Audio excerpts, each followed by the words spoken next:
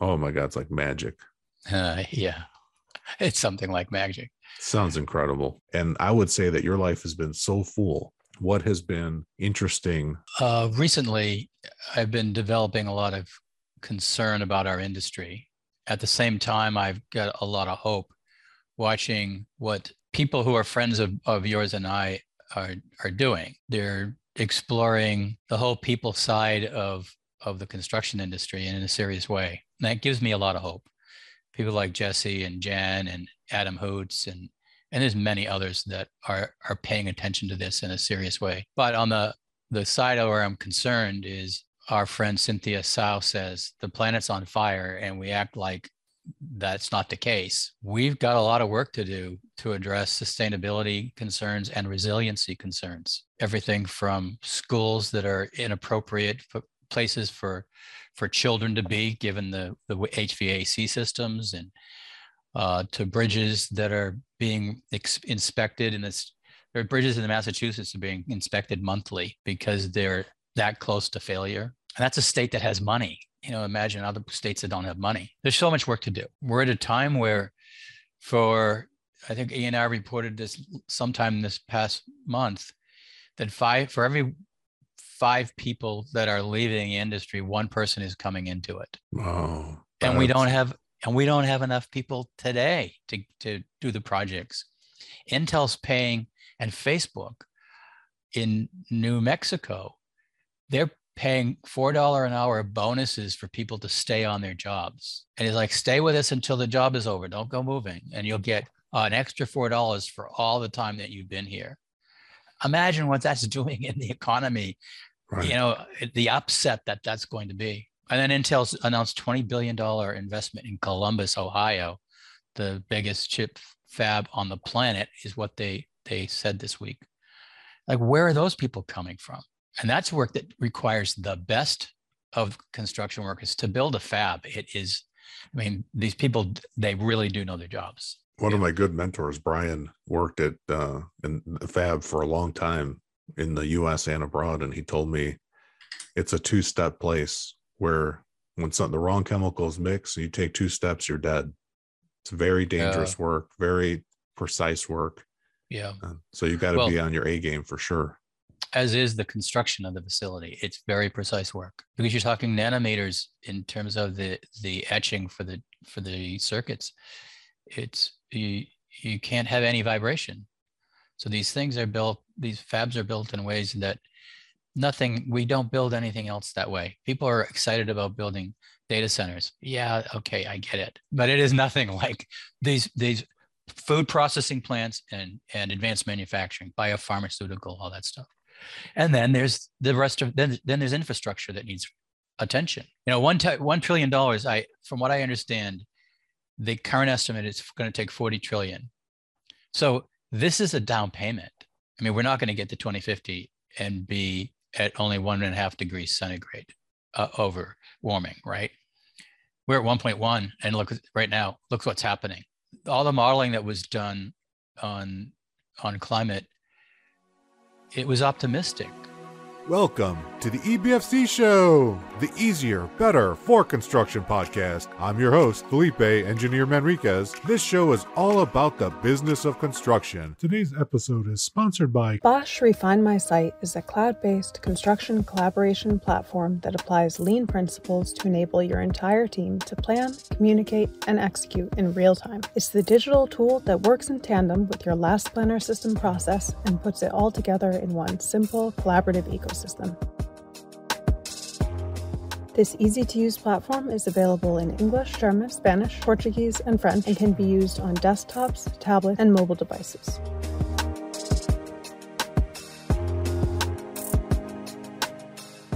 According to Spencer Easton, scheduling manager at Oakland Construction, Refine My Site, in my opinion, is the best, leanest tool on the market for last planner system.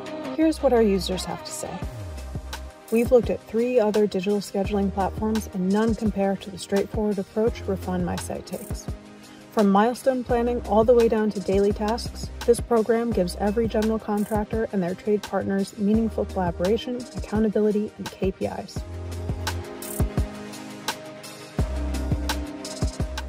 Register today to try Refine My Site for free for 60 days. Today's show is also sponsored by the Lean Construction Institute. LCI is working to lead the building industry in transforming its practices and culture. Its vision is to create a healthy and thriving industry that delivers outstanding project outcomes every time for everyone. Check the show notes for more information. Now, to the show. Welcome to the show, Hal Macomber. Hal, it is my honor and pleasure to have you on the show. You are a giant among people leading the industry in lean yesteryear and currently today. You're a mentor to many of the people that I look up to, and I do have nothing but respect and admiration for the work that you do. I just want to thank you right out the gate, Hal, for all your contributions to spreading the good word. In the early days when I first started studying lean, Hal, there wasn't a lot of places to go. I couldn't go to like Wikipedia in the early days of my starting to study lean and find anything. I mean, nothing. And thankfully, your work in lean project consulting with other people like Kristen Hill, you guys were publishing papers and getting the word out on these alternatives to how we can actually build things. And you significantly impact and improved how I built in my career. So thank you again on behalf of so many people that don't even know the influence you've had. Hal, please tell the good people of the EBFC show a little bit about yourself. I've had two big careers: a 20-year career in manufacturing, mostly in the computer industry, and with that, some time in software. I work for both Digital Equipment Corporation and IBM. There's not a lot of people that got to do that, and that's where I learned about lean. I was Digital sent about 4 or 5 groups of 24 people to Japan, but before to study at the Japan Union of Scientists and Engineers. I was in, I think, the 3rd cohort. And, but to do that, you had five months of study prior to that. And it was at the level of grad school kind of work that we were doing at DEC in preparation for 3 weeks that we were going to spend in Japan. I got to go back a second time. There was a quid pro quo that the companies that we got to visit a lot of firms while we were there, and we all came back with assignments, and they said, yeah, we want to see the work product from all the assignments that these people have. And they picked me to go back and show the work that I had done. And I got to spend more time, another 2.5 weeks in Japan. Then through something kind of serendipitous, I ended up in Switzerland for ABB, and then I found my way to the construction industry. One of the things I learned from Fernando Flores, do you know who he is? Oh, I've heard of him from Iris told me that he's still active in the Berkeley area, and that he's somebody I need to talk to for sure. And you'll love talking to him. So Fernando was a teacher and a mentor. I hired him to come over to Switzerland and do some work at ABB. I then went to work with him after I left ABB and learned to coach and learned to consult. And then but one of the things I learned was I learned about innovation. And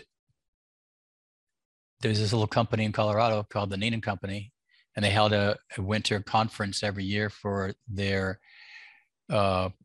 clients and their supply chain partners, the trade contractors, and their employees. And they wanted to work on innovation. They couldn't get any of the renowned people at that time. They all declined. They said, there's nothing happening in the construction industry by way of innovation. And after saying no 6 times, I said yes. And I went and did a 3-day workshop on innovation. And in the last half hour, not the last half hour, the last 2 hours or so, someone complained about, like, okay, this is all great, but we've got this other problem here. Like, we don't treat each other very well. Like, we've got plenty of time for our clients, but we don't take care of each other. And they asked, could I fix it? And I said, well, maybe. So I invented a little game and taught them how to make requests and promises. And it was from there that a whole bunch of work on my part took off from making and securing reliable promises. It was something that in the industry, people were used to taking orders and not making you didn't have a choice. Right. The man on the site, the super, would tell you what you had to do, and nobody would argue with that person. And so nobody made promises. But, you know, it took a while. There was a lot of pushback when I was talking about that. I introduced it to Greg Howell and Glenn Ballard while during the first few years of LCI. We were one of the, Neenan was one of the 6 sponsors of LCI. And we put up $30,000 a year, 6 companies, to support basically those 2 to get that launched. And so we got a lot of time with Greg and Glenn, and I said, yeah, the secret about the last planner system is the promising that goes on. And we were well into it, and they said, this is crazy. No, it's a planning system, planning and control system. It took about 5 years, and somewhere around 2002 or maybe 3, Glenn Ballard started talking about reliable promising. It's like, yes, that's a central aspect of the system. I mean, I've been so lucky to stand on your shoulders, Hal, and use the standard work from Lean Construction Institute to develop some some unique practices that worked. I was working for a large general contractor, and using that standard work and building on a lot of that foundational work that you were a part of. And I saw your fingerprints on it in many different areas. And I got to tell you, like, for people that are listening to this and you've never heard of Last Planner System of Production Controls, what Hal is describing here is really an evolution that came from the early foundational work that Fernando Flores did. And I didn't find this out until having coffee with Iris and some other areas. It's not exactly right. The foundational work was done by Glenn Ballard in 92, 91, 92. He made it public in 93. Greg Howell was key in that. We didn't meet. And the last planner system was being used in South America and in oil refinery, plastics, big heavy construction situations up until around 98. And then we began shifting into general building, and that's when I met him. Well, that's when you had your influence. I mean, if I trace back, that's when I had it. Yeah, you started to influence it, and it changed. Yes, and it's changed again. It's continued to evolve, and it's become more of a framework now. And the point I want to make to the audience listening, if you're just using like what Hal described, where the superintendent just tells people where to be, how much to get done every day, that still happens on the vast majority of project sites. Even now in 2022, if you're listening to this in the future, it's still very common and typical. But on sites where they use pool planning or last planner system in particular, you have something totally different happen. You have people making commitments to each other and promises and actually being there, limiting the work in progress. And most of those projects, and I'll say every project I've ever done it on, we improved the schedule by 20 to 35% at worst. And at best, we've taken months and months and months off of schedules on jobs that are a year long, 2 years long, or longer. Even on projects that are 5 years long, we've taken a year off of the project easily. And that's the power in those making commitments and promises and making things visual. But can you tell us about your early days when lean wasn't a thing and it was just quality? And you mentioned that you were in Massachusetts getting some diversity training. So I was working for Digital Equipment Corporation. I came out of college in 75, went to work for the Bank of Boston in operations research, and DEC was just exploding. And I went to work for them, first in logistics and then in production control. And at 31, so I was 3 years into working at Digital, I had diversity training. and it was many days long, where everybody in manufacturing went through it. I don't remember about the engineering part of the company, what their involvement was. But I look back and it's like, I can't believe that this really happened. The attention that we had at that time on getting women in senior roles in companies, and we had in our plant, we had many women in senior roles. We had people of color in senior roles. This is, what did I say this? 81 wow. in leadership positions. And my friends would think, I talked to him outside of work, and he's like, no, this isn't happening. But unfortunately, this is 40 years later. We still don't have enough of this going on. Right. This is still a problem. It's a serious problem. It's a big time problem. And we just have current news today. It's been all over Twitter for the last week. The Miami Dolphins coach has brought a lawsuit forward against the NFL for discrimination. And even though it's going to hurt his future prospects of getting a job, he's saying that this is an important enough topic to ruin his entire career, to get it out there into the ethos so people can start to look at this and deal with this. So I want to transition back into construction, Hal, and we talked about ESG. ESG is environment. The S stands for social, and the G is governance. Governance, right. Yeah, environment, social, and governance. And I was telling Hal before we got together on this call that I'd been fortunate enough to do some research with the Construction Industry Institute in partnership with the University of Houston and their forward-looking, future-thinking workshops. And we were looking at ESG in particular. And so we had a series of workshops. There'll be a paper published later this year with the findings of that result. And we found that this is something that is absolutely critical and worth looking at. Like Hal talked about in the beginning, infrastructure in Massachusetts, for example, bridges being inspected monthly because they're so unsafe. We've had in the media here in the United States some catastrophes with structures multiple times, both in construction and post-construction. It's not going away. And like you said, Cynthia rightly said, the planet's on fire. How long are we going to ignore it? It's a different way to come at being responsible corporate citizens. ESG is about being responsible beyond the concern for the shareholder, essentially. We've got a $1 trillion funding for infrastructure. And the term is used broadly, but we've got significant concerns with infrastructure. From what I've read recently, that's a down payment. That's a very small down payment that we're going to need to spend $40 trillion between now and 2045, thereabouts. And today, construction's not affordable. There's such a shortage of housing.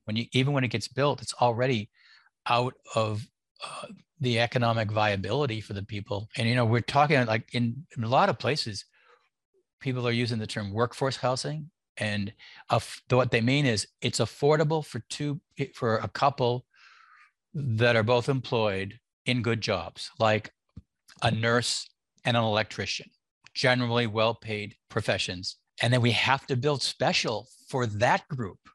That's the workforce housing. Like, what about affordable? There's nothing, we're not getting anything close to that. Yeah, I'll just throw some numbers at you. I was talking to a friend of mine that used to be an executive in residential housing last night, and he was telling me in the early 2000s, he was in the Atlanta area, I believe. He said they were building something like 8,000 homes a month. New construction starts a month. And then we had a downturn in the economy. And then that 8,000 number went down to 100.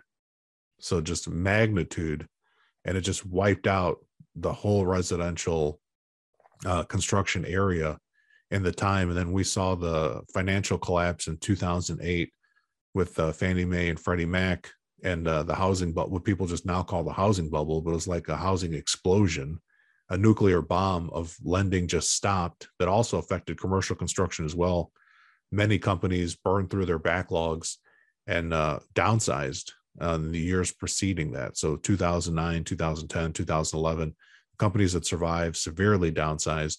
And the people that were in those companies that were let go from the industry, when some executives were using phrases like culling the herd or eliminating people that were not necessarily performing, and those people never came back.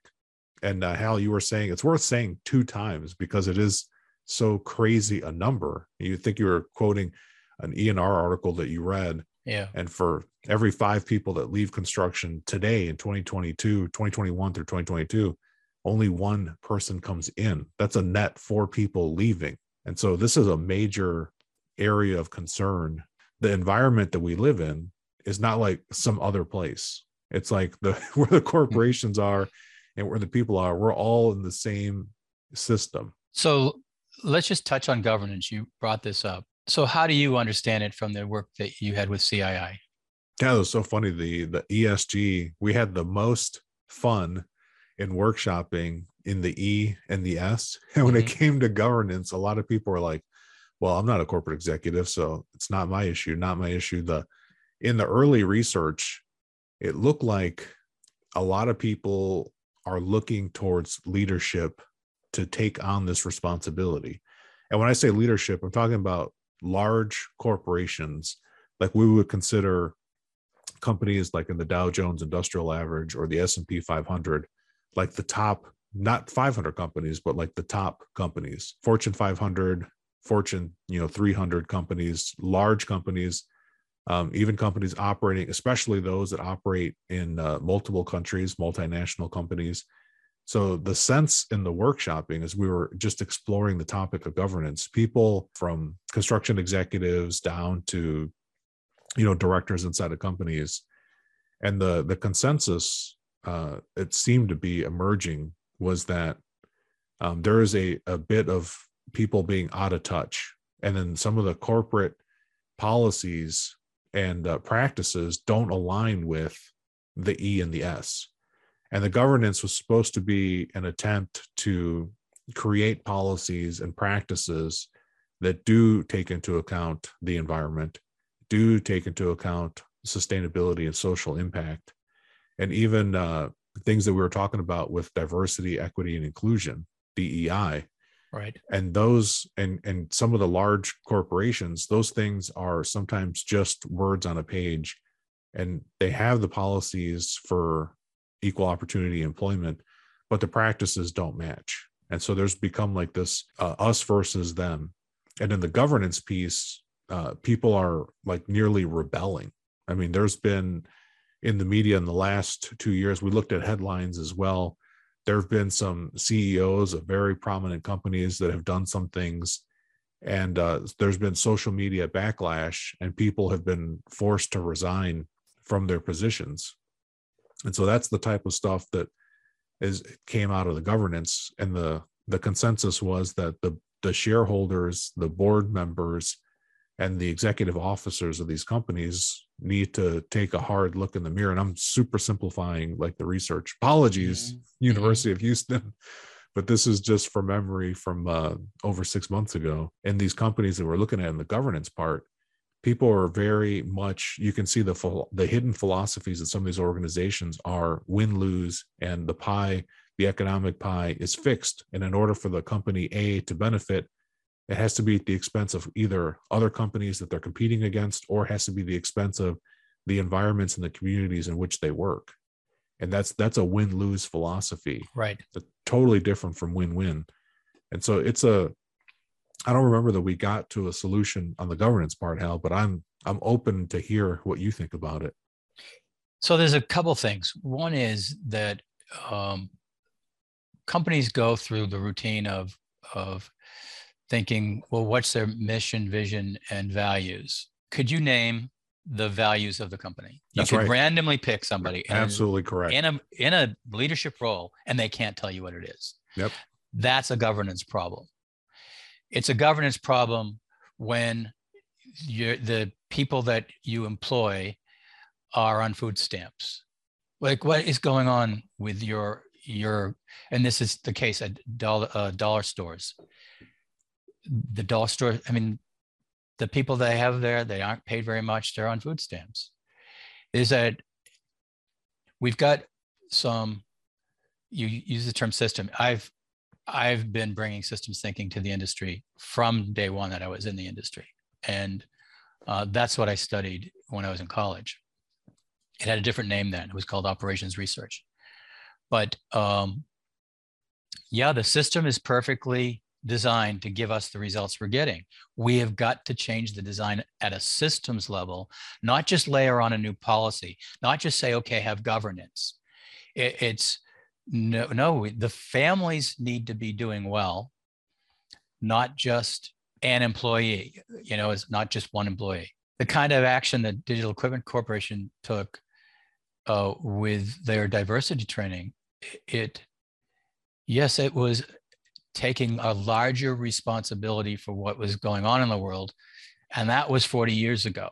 We don't have that kind of thing. Now, good news is the Business Roundtable, Jamie Dimon from Chase, he said, yeah, we need to, it's more than the bottom line. It's more than taking care of shareholders. We have to take care of, more broadly, stakeholders. And that includes, you've got to take care of your supply chain. Companies like Toyota aren't having these kinds of problems. They don't have they're taking care of the environment. They're taking care of sustainability. They're taking care of governance. They broadly take care of their shareholders and their stakeholders. And they always have. Yeah. I just want to contrast a couple numbers there, Hal, for people to understand like how big of a problem this is. In the United States of America, 2021 numbers, I'm just using those, over 40 million Americans are on food stamps, which means that they're at risk of not having food. And countless other cities are reporting homeless populations are doubling in size in just the last 5 years. And that's a significant number of our population. That's almost 15% of Americans don't make enough money so that they can have food, and they're relying on subsidies from the government. That's a real problem. They call it the working poor. And the other thing that you're mentioning, Hal, as you're talking about this, there's been a movement for over 40 years of some companies doing pockets of this improvement. And in the construction industry, just on average, large commercial construction companies with $1 billion backlog where they put in $1 billion worth of work a year, which is, look at the E&R list. It's basically any company that's on that list is somewhere around that level. So at least 100 different general contractors and then trade partners. Most of those companies have attrition rates or employee turnover rates at 25% or greater. And a stark contrast, like where Hal said, Toyota doesn't have that problem. He's absolutely right. At Toyota, the attrition rate is less than 1%. It's such a tiny number that people that go to work there make an entire career there and have a good life there.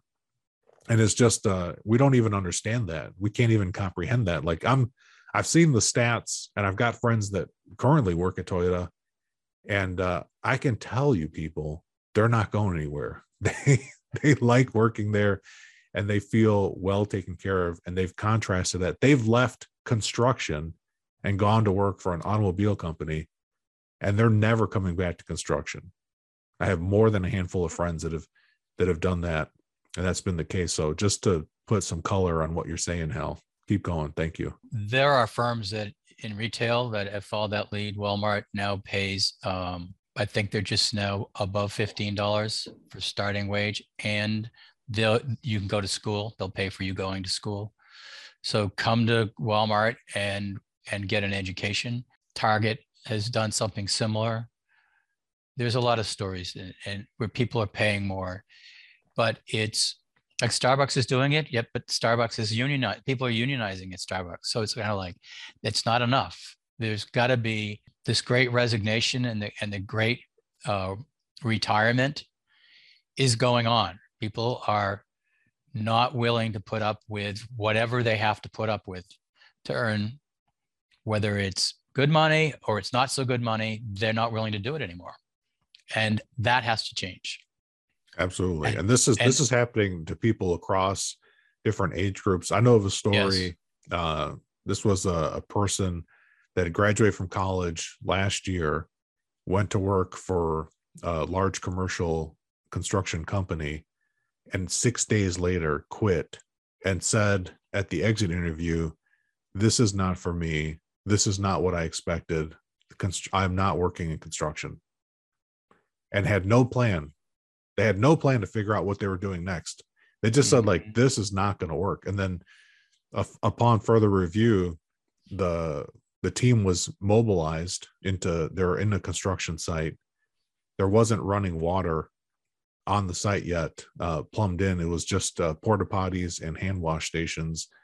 And that was some of the conditions, which, if Hal, yourself, myself, we've been around this business for a while.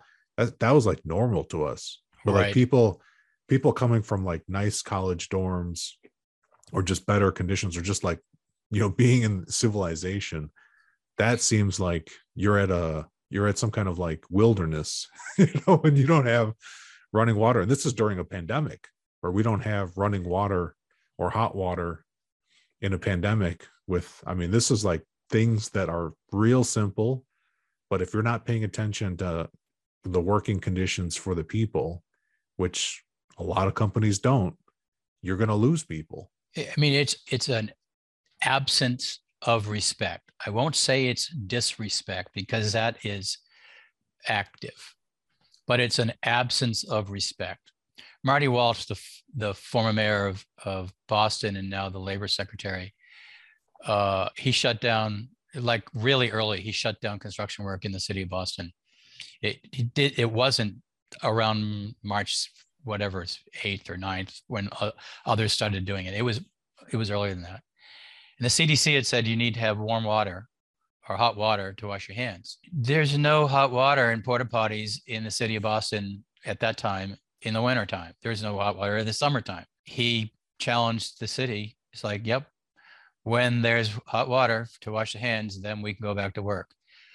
They had hot water on site within a couple of weeks, right? It's they fixed that problem. But to think that, and he was, by the way, he was formerly head of the Building Trades Alliance. He was the senior guy amongst all the collection of trades in the greater Boston area. It's like, and for him, it was, he spoke a little bit about this in an interview with the Boston Globe, but it was just taking it for granted. It's like, yeah, well, that's the condition on a job site. He was a laborer. That was what he did.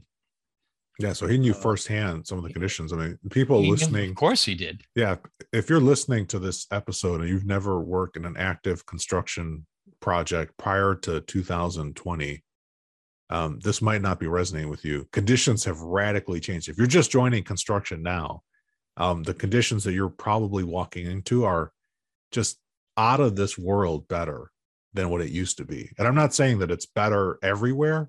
Right. It's whole, not. Yeah, it's not. There's still a lot of places where there's some simple formulas to use for porta potties, just temporary toilet facilities for the construction workers on site that people don't pay attention to, and they let the conditions get out of hand. And we don't allow people spaces to take a break with their food and eat during the day or use the facilities. And this is not something that anyone would tolerate anywhere else in the world, but all the built world that we live in, this is what we subject, this part of the people. 1 out of 6 people, Hal, worldwide works in construction. That's a huge number of people in the world that don't have good working conditions. So we're gonna have to do this again, Felipe. There's way too much to explore here. There's a few things that we need to do. We need to stop being alchemists of our production systems. Alchemy is not based on theory, proven theory. There is proven theory for production. All projects, production systems need to be designed based on that theory, period. We get much more work done and we get much better performing products. We need to use flow as our improving measure. We need to include the workforce, the people who have their hands on material, who are doing the design work, who are using tools. These people they're not doing improvement activities in their own work. The Japanese call that Kaizen. But it's through both doing that, being engaged and growing while you're improving, that this workforce is going to get better. And then we need, and that takes respect to get that to happen. We need as well to have trust. And the industry is an industry of distrust. If you spend any time with contracts, you fully understand that. We don't trust people to do what they promise to do and what they contract to do. That routinely doesn't happen. So Fernando Flores spoke at the IGLC conference in 2021. It was a virtual conference, and he was the keynote speaker. And the people who go to IGLC are about 40% or so of them are civil engineers with PhDs. This is not your usual group of people, but this is a group of people who are training the folks who, and when you have a PhD, you're generally going down the path of research and or academics. He said, we've got a big trust problem in the industry. And it's at the center of that is that you have no affection for each other. And then he repeated it. Yeah. We have no affection for each other. It was stunning. I replayed it and talked to friends about that. There were civil engineers that's like shrugging, it's like, what the heck is this all about? It's like PhD, like who are the PhD civil engineers having affection with? This is not and Fernando was actually speaking. I don't know whether he grasped what the audience really was, but he was speaking at the level of plumbers not having affection for electricians. Well, they don't even know each other's name, let alone having affection.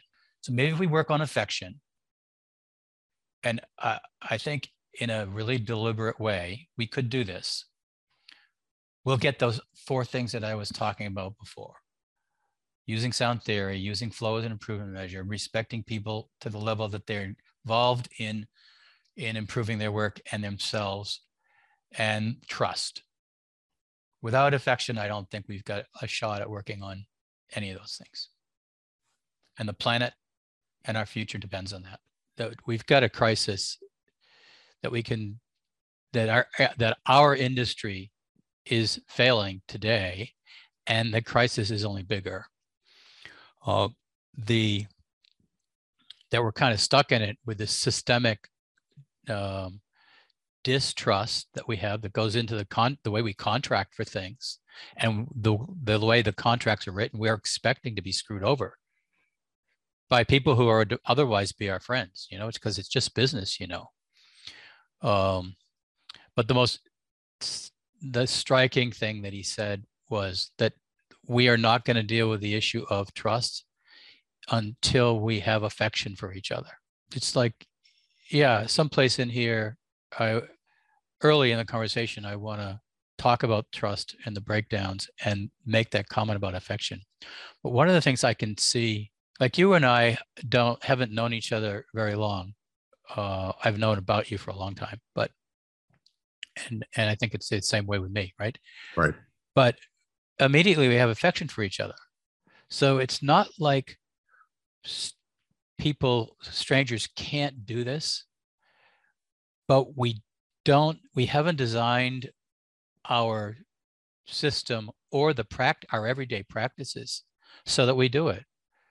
On a job site, most people, like plumbers and electricians who work side by side or in and out of the same space adjacently through the whole project, and they don't know each other's names.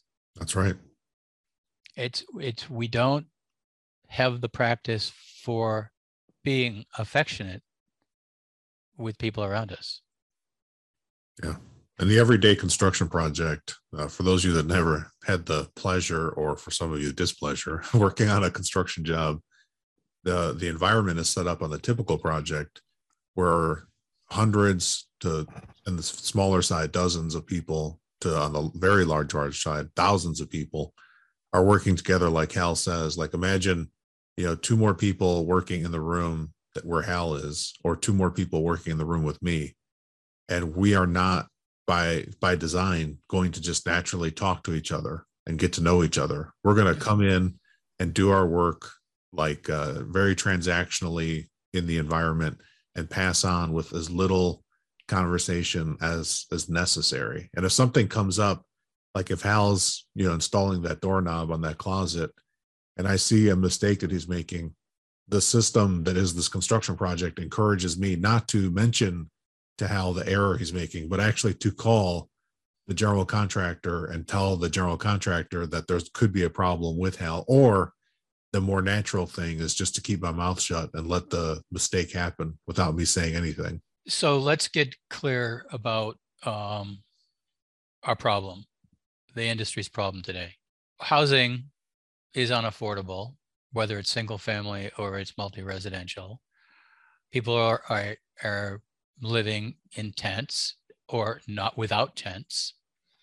That our existing infrastructure, whether it's bridges or it's schools or roadways, the money has not been there to take care of it. On top of that, we have the challenges of sustainability, resiliency, and social justice. And I see those three completely intertwined with each other. From a sustainability point of view, we have to switch over from fossil fuels to sustainable energy. Where's the money coming from for that? Where's people coming from for that? We spoke earlier about the number of people who are leaving. For every 5 people that are leaving, 1 person joins our industry. That's in construction. And design and architecture and engineering, I don't know what those numbers are, but I know that design firms, they are all looking for people. In fact, there's such a problem. Big companies are being bought just so they can hire. It's called acquisition, something like that. But we've got to address sustainability, but then we've got to address resiliency. We've got, whether it's bridges that can be washed away, they're otherwise fine, but they weren't designed for, they were designed for what people thought were 100-year events, but are now happening every 5 years, or wastewater treatment plants that sure they can withstand a hurricane, or maybe even something like or other significant events like tornadoes, but they can't survive the downpours that we're getting in some areas. And so there's all kinds of work that needs to be done, whether it's harbor fronts or existing inland infrastructure. That where's the money and the people coming for that? And I look at all this from a systems thinking perspective. I actually was trained in systems thinking before it was called that 50 years ago in college, which today I'm kind of flabbergasted that I got into that situation. But our industry's, systems thinking is a new thing in our industry, and yet it is responsible that there were systems thinkers long enough ago at MIT. Jay Forrester is the guy that turned a kind of a general systems thinking approach into what's called systems dynamics. And a group of people with that began looking at limits to growth and specifically, and what impacts it would have on the environment. And then they predicted this problem that we have, that we are likely not able to sustain the practices that we have on the planet at above 1.5 degrees Celsius. Unfortunately, they were optimistic, because what we're seeing at 1.1 is what we were expecting to see at 1.5. And we're about 1.1 higher right now than where we were historically. So we've got to address this. We have to address it for our industry. At a systems level, our industry is broken. We continue to contract in ways that will keep us from doing what needs to be done. We spoke earlier about the 50,000 people that are needed in Phoenix, 50,000 construction workers that are needed in Phoenix for their funded infrastructure programs. That is not available. And that's just one metropolis that we've got this problem all over. So from a systems thinking perspective, they could make a change and say, yeah, we're not going to use the usual contracting procurement approaches that we've been historically taking. We could do something that's more like they're doing in the UK and in Australia. They call it alliancing.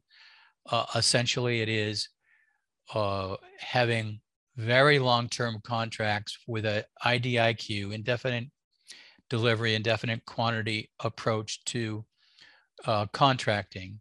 And there's just going to be work for 2,000 people for 6 years. And they could contract for that with some civil teams and some building teams and some infrastructure teams. And then without going through all that contracting and then all the inspection of all those contracts, right? Which is impossible where those resources come for the city, that we do things that the systems change. We change the system so that we can bring the people to the table. Some of the biggest, since we spoke last, I started thinking about this conversation and talking about it with some of my friends. And I got to the point when we began talking about, we're not designing our production system based on proven production laws, proven theory that's well adopted all over the place, including in the software industry. And people think of the software industry as a production. It's like, yeah, what do you think? We benefit from Google having this continuous production approach with new features coming on in Chrome and Gmail and others. They're not the only ones, but they're very reliable in their production approach. They follow the 4 laws, period. And we're alchemists. It's like we're making shit up in the way we put production plans together. It's crazy. And we get what we get. Late projects, over budget, people getting injured and worse, dying on the projects with good intentions. And it's ironic when someone dies in building a hospital. It's like, come on. And that unfortunately happens way too often. And we can make that go away. Just design the production system to give a reliable result, a result that others are enjoying. Whether it's in healthcare, they're enjoying it. Whether it's in software, they're enjoying it.